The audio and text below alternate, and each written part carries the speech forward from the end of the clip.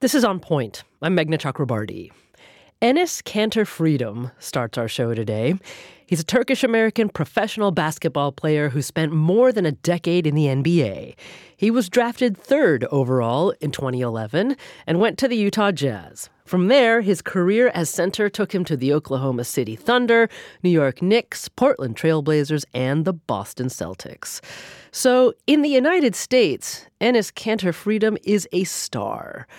But in Turkey, he's a wanted man and considered a terrorist by the Turkish government, which is why the Turkish government has put a $500,000 bounty on his head. And Enes Kanter Freedom joins us now. Welcome to On Point. Thank you for having me. Now, we can't disclose the location that you're joining us from because of the danger that you're under regarding the bounty that's been put on your head. Why does the Turkish government consider you to be such a dangerous person? Well, they declare me as a terrorist just because I talk about the human rights violations and political prisoners over there. I'm a basketball player and I have nothing to do with politics. I have never in my life talked about politics in the United States or anywhere else.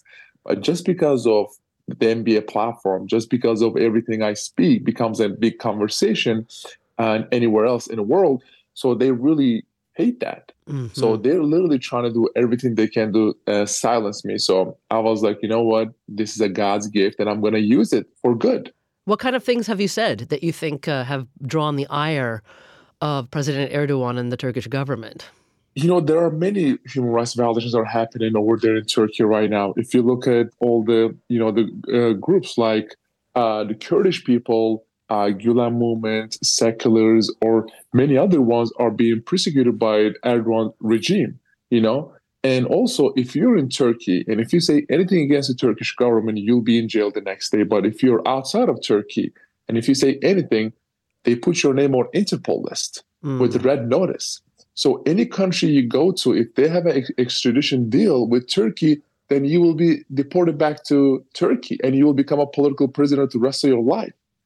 And I am so shocked about it. You're shocked about it? Okay. Well, because these countries out there, like Turkey, Iran, Russia, and China, they use an Interpol to hunt their opponents. And how can Interpol is, abiding that? Yeah. By the way, I didn't mean to sound surprised at your shock, because the truth is it probably does come as a shock to many Americans that just for, someone saying what they believe about either, our own government or any other international government that can land you on a terrorist list, right? Because you've been put on Turkey's 2023 most wanted terrorist list. Yeah.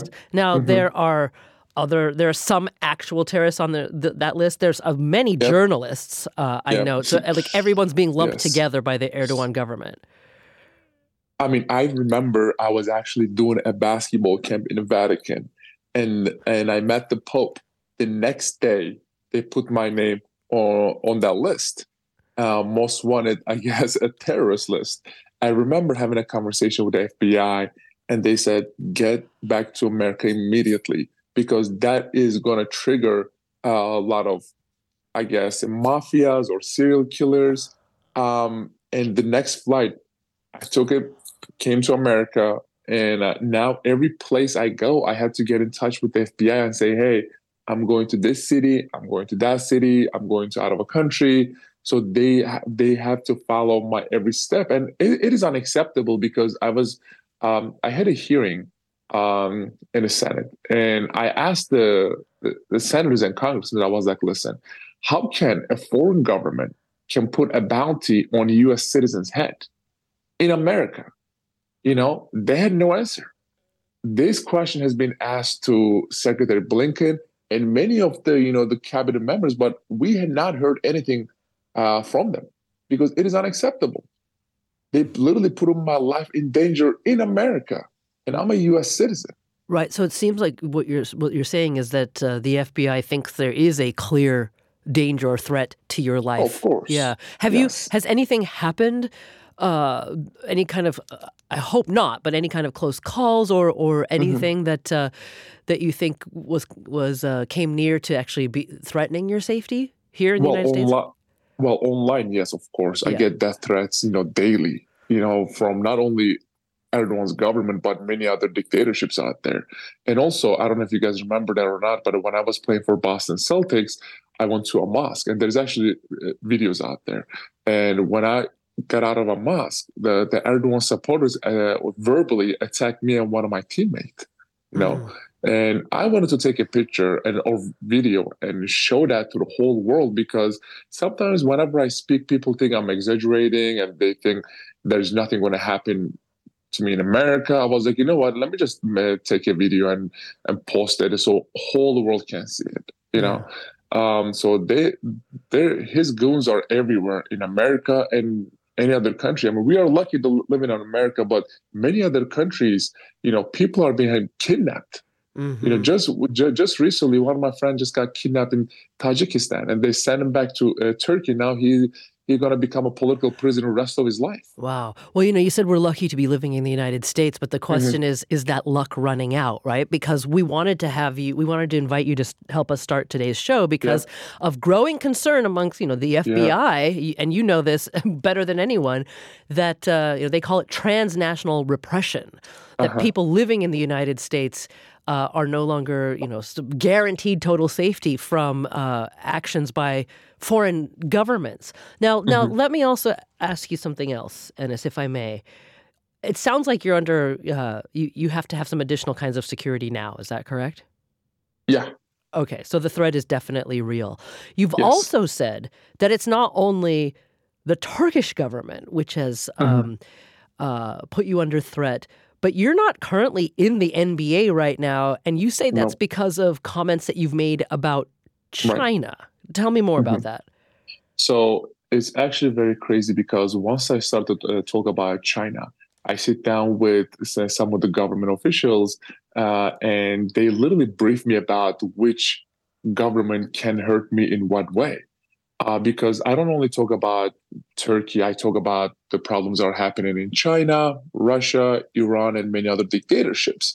So I remember sitting down and having a conversation with these government officials. They're like, listen, going forward, here's some of the challenges you are going to face. The first topic, so they literally briefed me one by one, what government can hurt me in what way. They said, well, the first one is China. They said, going forward, you will be getting text messages, DMs, tweets, or random phone calls from one of the most beautiful girls in the world. Do not answer any of them. They are Chinese spies. And that messed me up so much. Now, every time I get a message, I don't know if they are really like messaging me for myself or that they're literally out there to get me. The second one was Russia. They said, they cannot do it in America, but when you go outside of America, like especially like overseas somewhere, when you go to a restaurant, do not go to that restaurant again. I was like, why? Well, they said because they can track you and they can poison you. They said Iran don't play with women or poisons. They will come and literally shoot you, which they actually tried to one of my friends. Her name is Masi. She's pretty famous journalist. And the fourth one was North Korea. They said, well, they will try to hack your phone if you ever talk about them. So it's been, I was just shocked that listening to all these like stories and stuff. But I was like, you know what? The threat is real.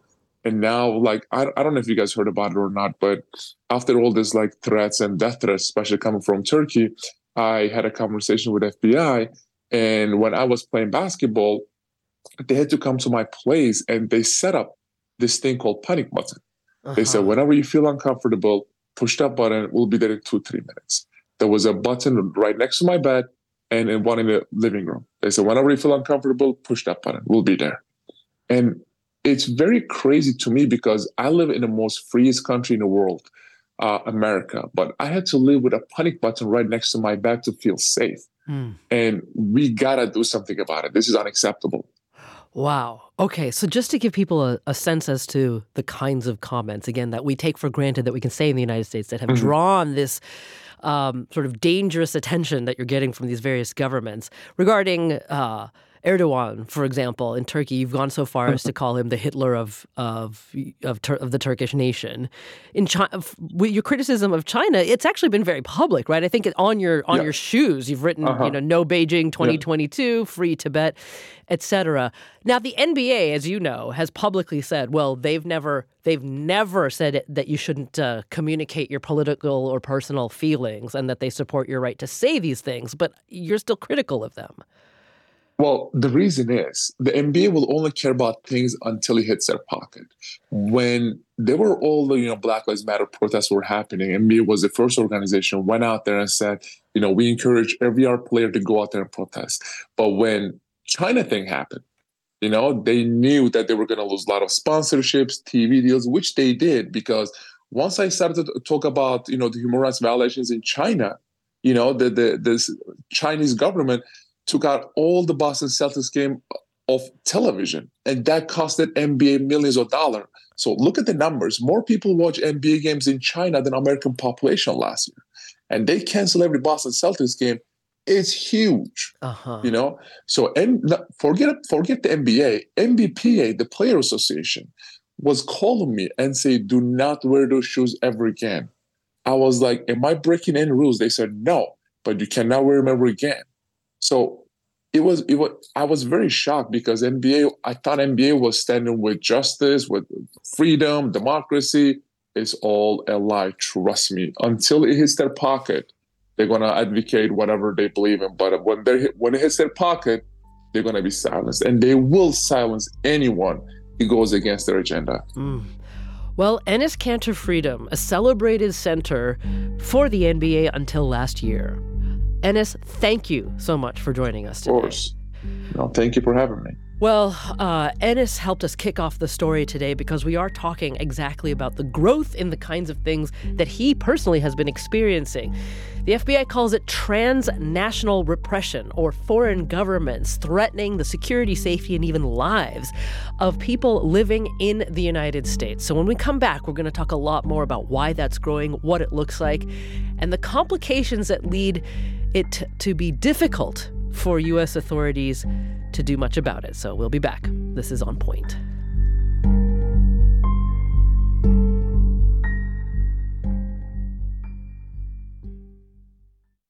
Support for the On Point podcast comes from Indeed. We're driven by the search for better, but when it comes to hiring, the best way to search for a candidate isn't to search at all. Don't search, match with Indeed. Ditch the busy work and use Indeed for scheduling, screening, and messaging so you can connect with candidates faster.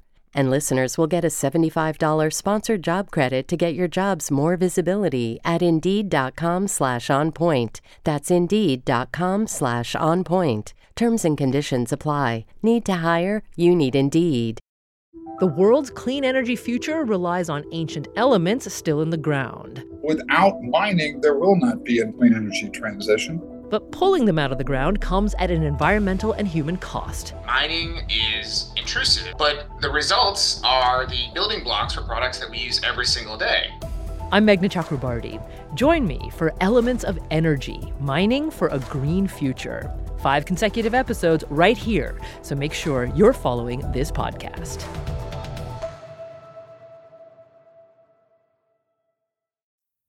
You're back with On Point. I'm Meghna Chakrabarti, and today we're talking about the growth in transnational oppression. And joining us now is Yana Gorokhovskaia. Did I get close on that one, Yana? You got very close. Okay, forgive me, because with the last name Chakrabarti, I do try hard to honor the proper pronunciation of other people's names. So feel free to correct me at any time. But anyway, Yana is senior research analyst at the nonprofit advocacy group Freedom House, and her work focuses on transnational repression in the U.S. and around the world. So Yana, welcome. And first and foremost, how would you define what transnational repression is? Sure. Well, thanks for having me. Transnational repression is a term that we use to describe an array of tactics used by governments to reach across borders in order to silence dissent. And that could be among activists, dissidents, journalists, and students, and others. Now, I have to be honest, our producer, Steph Katsonis, who put this hour together, has been talking about this for a while, and it didn't really sort of register on my list of pressing issues until just this month. There was this news story that the U.S. thwarted a plot recently to kill a Sikh separatist who's living on U.S. soil. The plot was by the Indian government. Can you tell us more about that, Yana? Yeah, so the Indian government, so the big news was a few months ago when the Canadian government, actually, Justin Trudeau, announced in Parliament that they suspected the Indian government of having assassinated a Sikh leader in British Columbia in the summer. And that sparked off a series of stories and sort of news reporting about threats against the Sikh community here in the United States, including this latest report. And India is sort of an interesting case because I think, as your previous conversation demonstrated, when we think about transnational repression, we often think about authoritarian governments, not democratic partners of the United States. But in fact, a whole range of governments engages in transnational repression. Freedom House has identified actually 38 governments who have undertaken acts of transnational repression across 91 countries since 2014. Okay, and those acts go so far as from what on the mild case to what on the severe cases? Well, the transnational repression includes everything from coercion of family members, threats, harassment, both in person and online, and then everything like assassination attempts, assaults, detentions, renditions, unlawful deportations. We at Freedom House only track the direct physical incidents, so these are not things that happen online or threats against family, partly because those are very hard to verify. And so we feel comfortable in saying that there's been at least 854 incidents since 2014 of just the direct physical acts of transnational repression that we can verify. Okay, and those are things those are 800 plus acts around the world? Around the world, okay. Yes. So that it's much more common in sort of authoritarian neighborhoods. So if you think about Southeast Asia or the Middle East, where countries that are like-minded in terms of their disregard for the rule of law and human rights can cooperate together to target people. But these things also happen in the U.S., in Canada, in Europe, in democracies where people, I think, tend to feel more secure. Are those things happening more in, say, North America, Canada, and the United States? Because it seems like when something like a successful assassination in Canada and a thwarted attempted one by the Indian government, presumably, in the United States, that doesn't show up in the news very often. So are countries feeling more emboldened to try to physically harm dissidents or activists in the United States? I think to a certain degree that's true, in part because there's a lack of accountability for transnational repression. So if you think back to, the heinous murder of Jamal Khashoggi, who was killed in Istanbul, the Saudi government, at first there was a big backlash and reaction to that. But in general, the Saudi government has not really paid a price for that. If you think about the targeting, Enes mentioned Masih Alinejad, who lives here in New York.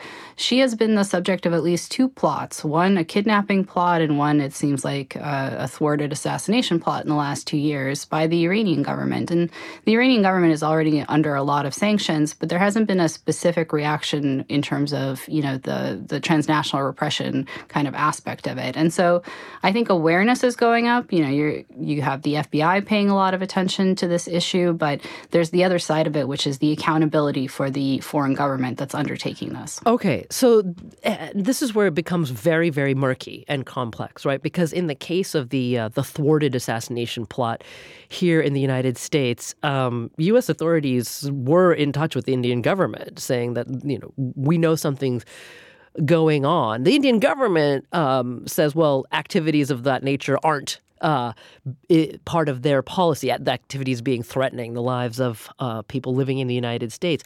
But I think the complexity comes with how, in this example, the Indian government sees the Sikh activists who are living in the United States, right? I'm seeing a foreign ministry statement that says, yes, the U.S. raised information to the Indian government, but that information had to do with a, quote, nexus between organized criminals, gun runners, terrorists, and others. And the statement went on to say that information, it was a cause for concern for both countries, and India takes it seriously. So, I mean, is this an issue of foreign governments seeing activists as a greater threat than the United States would see those same people? I think this is foreign governments learning to speak the language of anti-terrorism and extremism. A lot of people who are targeted in this way are labeled first terrorists or extremists or members of a terrorist organization. And that taps into this very securitized international network of cooperation between governments, whether that's Interpol, whether that's other forms of legal cooperation. It is a tool. When governments label someone a terrorist or an extremist, they know what they're doing essentially there. And the acts for which these people are labeled as terrorists or extremists are often things that we think of as just normal free speech, normal activism. Journalists reporting on things, or, average people talking about human rights violations in a different country. That's why they're being labeled, extremists and terrorists. So it must be asked then, Yana, has the United States participated in the same kind of transnational repression? Well, I want to be clear that the United States, as far as we know, has not perpetrated transnational repression, which is the targeting of your own citizens abroad with force or with threats. But I do think it's fair to say that the uptick in rhetoric about terrorism and sort of increased international cooperation has made some of these acts of transnational repression easier or just more possible. Okay, but hasn't the United States definitely assassinated U.S. citizens abroad as saying that they were targets of, as you mentioned earlier, the war on terror? Yes, but those have been in areas of conflict or sort of active war. Okay, so that's considered different, even though that citizen never got a chance to make their case in a court. Yeah, so again, I want to be clear that, violations of the rule of law and not kind of following normal procedure to actually put someone before a court and, play out their entire case, that's problematic. But targeting someone because of their speech is very different from those scenarios. Okay, understood. But I guess what I'm trying to needle in here gets back to what you were saying, is that governments are using the same kinds of language to justify their actions on people living here on U.S. soil. Right. But the United States and other democracies, as far as I'm aware, or, the sort of more established democracies are not trying to silence their dissidents living abroad. I mean, I think you can badmouth the United States wherever you live without kind of fearing reprisals. So it is different in that sense. But I do think that the security structure that was established with the war on terror is one that we have to now think about how that facilitates the acts of autocrats when they're trying to track down dissidents and activists abroad. Right. No, I appreciate you engaging in this particular exploration with me, Yana, because this is, this may be one of those things where U.S. exceptionalism applies in a good way. That we're not actually targeting, hopefully, people living abroad who speak their mind about the U.S. But I want you to stand by here, Yana, if you can, for a moment, because let's quickly hear a story from someone who's experiencing transnational repression from the Chinese government. Her name is not actually Leslie, but that's what we're going to be calling her because she is deeply concerned about her security. She's a Chinese national living and working in the United States, and she's part of a loosely organized group of political activists who have held protests in U.S. cities against the Chinese government. Now, she's so concerned about her safety that we have masked her voice, and her words are being read by another person.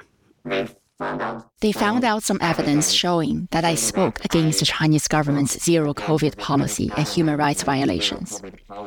They came to my parents and said, "We think your child is jeopardizing national security."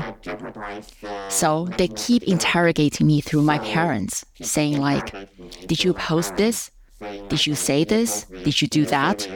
Do you own that Twitter account?" Everyone in my family is kind of worried and scared. So Leslie, they're talking about how the Chinese government isn't just targeting her, but her family in China as well. She also told us she's surprised at how Chinese authorities can infiltrate American social media apps to spy on its citizens in the U.S. I was surprised at how deep they can penetrate social media here to find us. I'm not so surprised that they want to do that.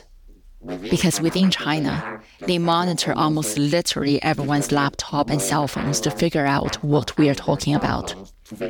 So, I'm surprised, but also not so surprised.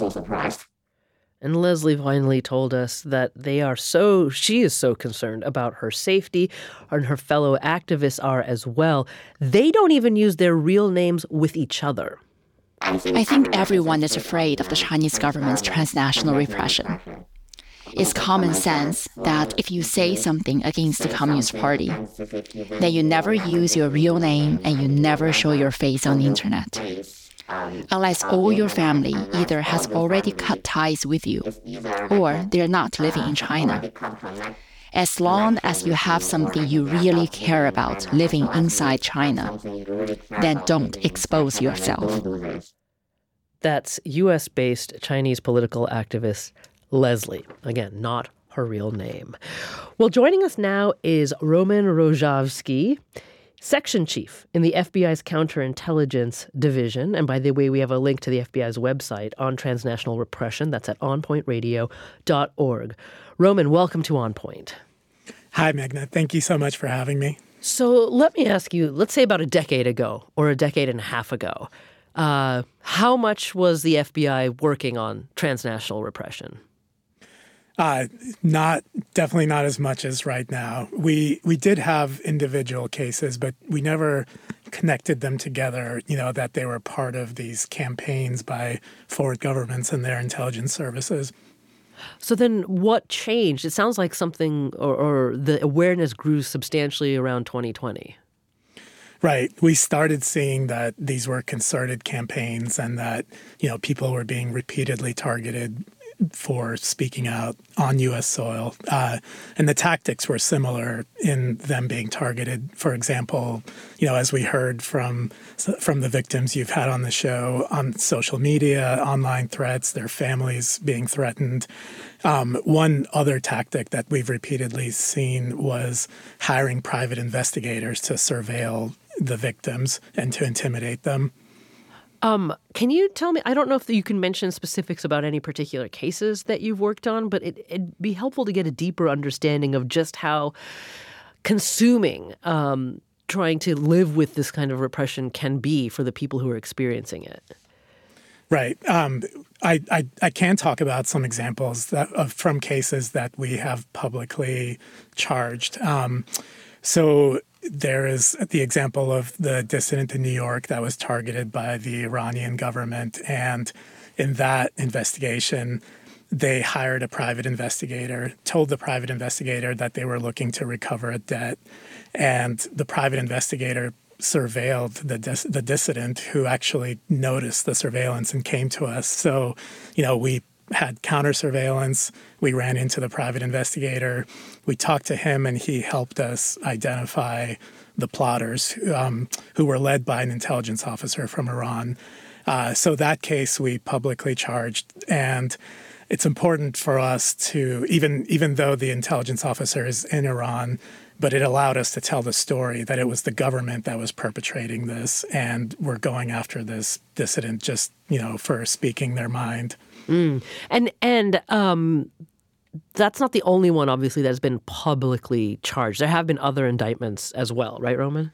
Right. We've had several. For example, last year we announced 3 different indictments in 2022 against officials from the PRC government who were, in one of those cases, they tried to interfere in the campaign of a former Tiananmen Square protester who was running for Congress in New York. They hired a private investigator there as well and tried to obtain derogatory information so they could derail this person's campaign because they didn't like his politics.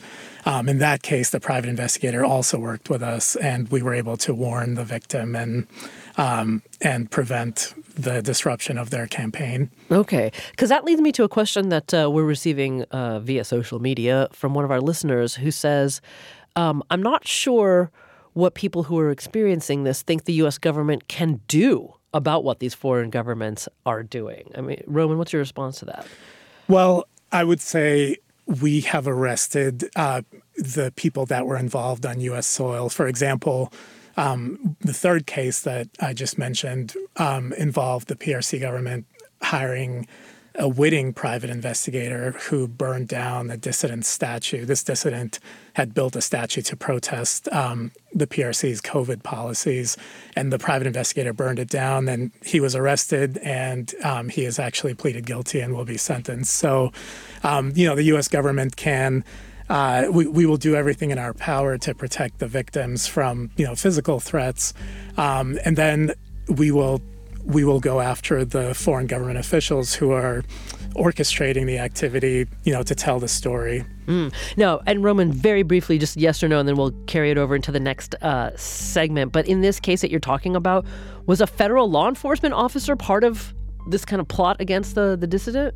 Yes, that's right. There was also a federal law enforcement officer that was charged and arrested. Okay, so I want to hear more about that when we come back from the break. So Roman Rozhavsky and Yana Gorokhovskaia, we'll be right back. This is On Point.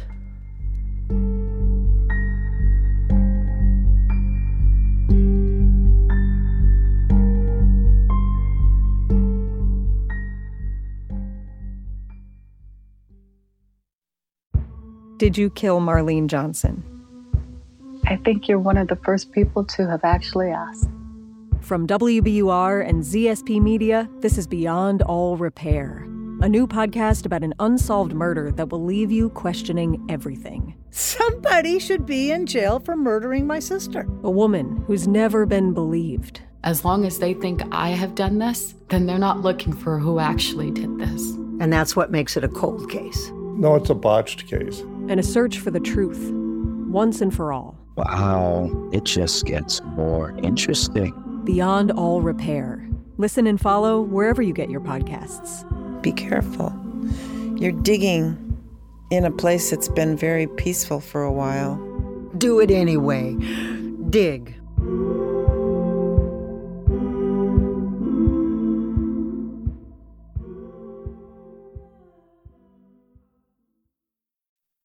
This is On Point. I'm Meghna Chakrabarti, and today we're talking about the growth of transnational repression as experienced by people here in the United States.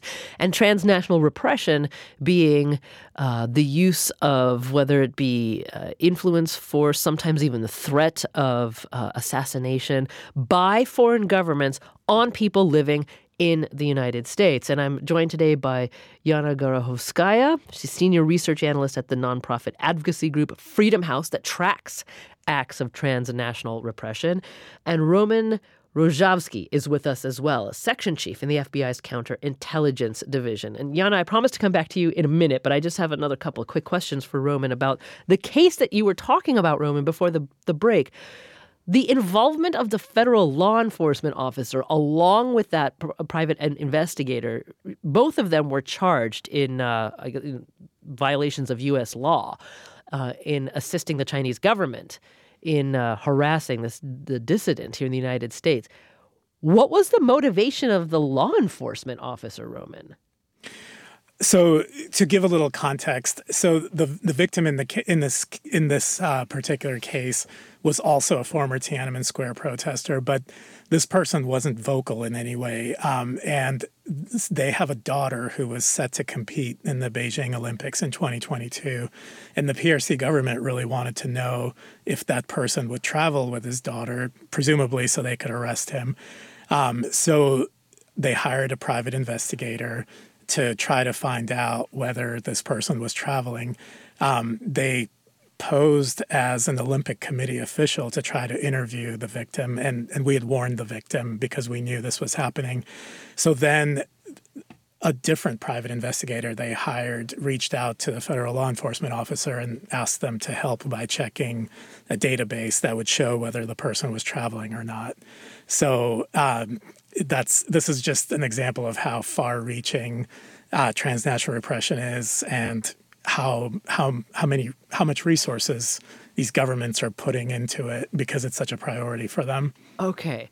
So this question is still lingering in my mind about why we're seeing a growth of these actions here in the United States. And I presume neither of you argue against that we're seeing a growth in it. Because, I mean, does it indicate some sort of just growth in confidence by these foreign governments, or is it a weakening of the ability of the United States to protect these folks? I mean, what do you think it is, Roman? All of those reasons are probably a part of it. I think the biggest part, though, is, as you said earlier in the show, to Americans, it's not a big deal to criticize the government. It happens all the time. But in these other countries, it is a big deal. If you criticize the government, you will be imprisoned, and they view it as a massive threat to their stability, and they want to stay in power. That's their number one goal. And so to them, a dissident who has millions of followers on social media is a huge threat. And so they're willing to take bigger risks and to invest more resources into silencing them. And the fact is, it sounds like for many of these countries, for example, the ones that Yana has been tracking, given that they're nations like China, they have the resources, right, to undertake these kinds of actions. So it's a marriage of authoritarianism and growth of national resources. Well, I want to come back to in a minute the question of what can be done. What can be done to protect people who are living here in the United States from these kinds of actions by foreign governments? And in order to do that, we have one more story here of someone who has been able to take some action. She's Lucy Usoyan, Kurdish American, and Lucy lives outside of Washington, D.C. She's self-employed, developing a line of cosmetic stores. And she's also she's one of about 20 people who is suing the Turkish government in a U.S. court after an incident involving Turkish President Recep Tayyip Erdogan. It was on May 16th, 2017. Erdogan was coming to visit White House. He was welcome to White House. We didn't feel like he was welcome, so we went to join a peaceful protest there to express our own opinion and oppose it. And not only does Lucy say the protest was peaceful, but she says it was an act of freedom of speech guaranteed by the U.S. Constitution. The protest ended very nicely. And then everyone was walking in a direction to catch the ride back, to have a lunch and then leave. And then as we were walking, we passed the Sheridan Circle. And then we saw an opposing group. It was a support of Erdogan. It was his supporters. They were there. And there was shout and verbal exchange, and then very quickly it switched to the physical brawl. And as Turkish President Erdogan looked on, his security detail rushed the dispersing protesters and physically assaulted them. There's some indication that it may have been Erdogan himself who ordered his staff to attack Lucy and the others. There was a video showing how he walks out of the car, he looks at us, and then he speaks to his security team. And moments later, we see that the group just rushes through us. His security team, actually. Lucy was caught off guard. I just didn't grasp the moment, and I didn't have a chance to run away. I was just knocked out and knocked off on the ground. And then I remember I was getting kicked in the head predominantly. And then I blacked out. And when I opened my eyes, I saw that people were bloodied, and I found myself on the ground. Erdogan's security officials also attacked American security agents. The Turkish security officials then rushed to a waiting airplane at Joint Base Andrews and fled the country before they could be arrested. One U.S. agent described it as the fastest, quote, joint move and departure I've ever seen in my 16 years on the job, end quote.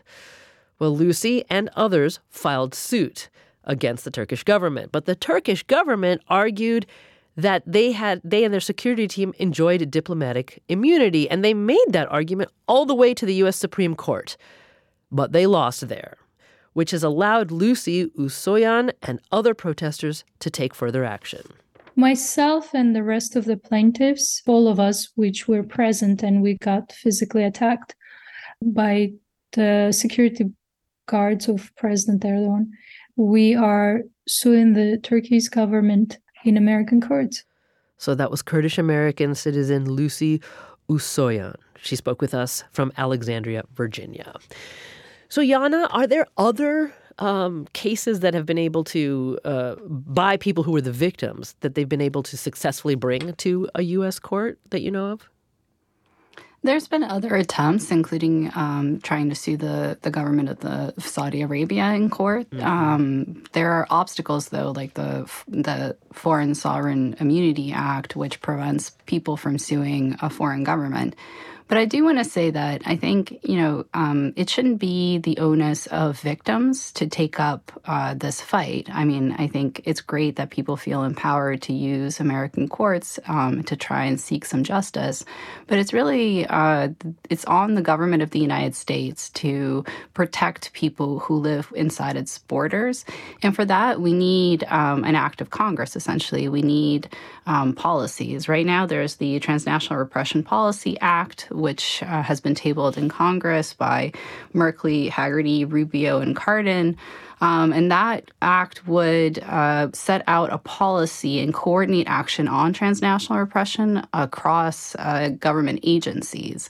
And that's really, really important because right now we don't have that, despite the excellent work that the FBI and other agencies, including DHS, that have done on this topic. We don't have kind of a policy agenda. We don't have a definition that's codified of transnational repression. So we're lacking these really fundamental tools. I see. Is that one of the things that makes even existent prosecutions so challenging, Yana, because there isn't a clear legal framework around what exactly these governments have done that's breaking U.S. law? Yeah, that's definitely part of it. So, I think as Roman was saying, you can arrest people, you can charge people because, things like stalking or assault or threats are still crimes under U.S. law. But there's this added element of working on behalf of a foreign government. Uh-huh. And that's captured somewhat under FARA, but FARA is a really outdated, regulation or law, and it wasn't intended for this. And it's really a transparency mechanism. It's not an accountability mechanism. And so there are gaps in U.S. law right now that make really going after this difficult. I see. Well, Roman, let me turn back to you because, earlier in the hour we heard Enes Kanter Freedom talk about the amount of protection he's getting from the FBI and the amount of cooperation that the FBI is giving him in regards to keeping him safe, keeping him alert, etc. But I imagine that this must be a little challenging for the FBI because, folks who are on the receiving end of the transnational repression know that it's happening because of a foreign government. Perhaps they might be reluctant to turn to another government, the U.S. government, for assistance. Yes, that is absolutely accurate. I have done victim interviews where the victims have said that very thing where there's a lot of propaganda coming from, for example, the PRC government that says the FBI will work with us. And if you, dare to say anything about us or if you go complain to them, they'll just turn you over to the PRC. So a large part of the reason I'm here is to, get the word out and to tell the public that this is a priority for the FBI and that we will do everything in our power to protect the victims. Another thing that I want to say is one of the biggest problems is that a lot of people just haven't heard of transnational repression, so they don't realize that it's illegal and they don't realize it's a problem. And so sometimes when these cases are reported to, let's say, local law enforcement, at first blush, they sound like a civil dispute, right? Like you got into an argument with someone online about your political views, or even worse, sometimes they sound like the person is paranoid, when they say I'm being followed. So it's really important for us at the FBI to get the word out and to provide the context that these are foreign governments doing this. And once you have that context, whether you're, local law enforcement or a private investigator, when you see that the person targeted is a vocal dissident, it all makes sense. I see. Speaking of foreign governments, Yana, 3 names in particular have come up frequently in this hour. We talked about India, Turkey several times, and of course you mentioned Saudi Arabia as well. A complexity there is that those 3 nations are ostensibly U.S. allies. Does that make it more challenging to or limit, say, the FBI's power, the Department of Justice's power, or willingness to really pursue the governments that are engaging in this kind of repression? I haven't seen any sort of lack of action by the FBI. I think the FBI and other agencies domestically are doing a really great job on this. I think the point around people reporting is certainly a valid one. And there's lots of countries. I think the big ones we're talking about: China, Saudi Arabia, Russia, Turkey. Those Iran. Those are our big players, but 38 governments around the world engage in transnational repression. These are places like Cambodia, Rwanda. They're going after dissidents too. The Central Asian countries, Tajikistan, Uzbekistan, they're pursuing dissidents abroad. And I think it's hard to convey to people that this is a serious problem, that all of these governments are going after dissidents. And again, there is still a lack of accountability internationally on this issue, not only just from the United States, but from other countries as well. This is a problem in the UK. This is a problem in France. It's certainly a problem in Germany, where a dissident was attacked with a hammer by someone that was sent by a foreign government. So this is a worldwide problem, and it will require coordinated action between democracies. We've seen a little bit of that, with the Second Summit for Democracy. We saw that a little bit at the G7, but much more action is needed. Right. I mean, your point's well taken, that this is happening in a lot of different places. The UK, right, we have several examples of poisonings and assassinations by Russia on UK soil. So that much is clear. But you heard Enes earlier say that he alleges that the NBA is unwilling to use whatever, massive financial resources that it has, and I presume it's got pretty good connections in the U.S. government, to do anything to protect him from, sort of Chinese actions based on his criticisms of China, because China's such a huge market for the NBA. I mean, that has to lead to some delicacy around the extent to which the U.S. can use diplomatic levers to protect folks, right? Sure, but I think that I think we have to be a little bit more imaginative. There are a lot of different things that the United States can do. So one of the things that the U.S. can do is condition foreign security aid around this issue. So we, in some cases, are providing weapons and security cooperation to governments that perpetrate transnational repression. These are cases like Saudi Arabia and Egypt and Rwanda. We don't have to be providing that security aid. We don't have to be selling weapons, right? You can maintain, no one is saying, you have to break off all diplomatic contact, or you have to have, all of these really severe measures. But there are a lot of tools in our toolkit, in our diplomatic toolkit, that we can be using that we aren't using right now. And going back to this issue for victims, it sends a message, right? If you are being targeted by the Saudis in the United States, and then you see the president of the United States visit Riyadh, that sends a message to you about how seriously your complaint, if you were to go and kind of go to law enforcement about this, how seriously that would be taken. So I think that's another kind of issue we should be aware of. Well, we just have a few seconds, Roman, and I want to give you the last word today. What do you want people to know about the growth of transnational repression in the U.S.? I would just say transnational repression is an attack on democracy. It's an attack on freedom of speech, and anyone who cares about preserving our democracy should care about stopping transnational repression. And I would just like to say the FBI will do everything it can to protect victims. So we encourage everyone to come forward. You have our website listed. There's also 1-800-CALL-FBI where we have specially trained the call takers.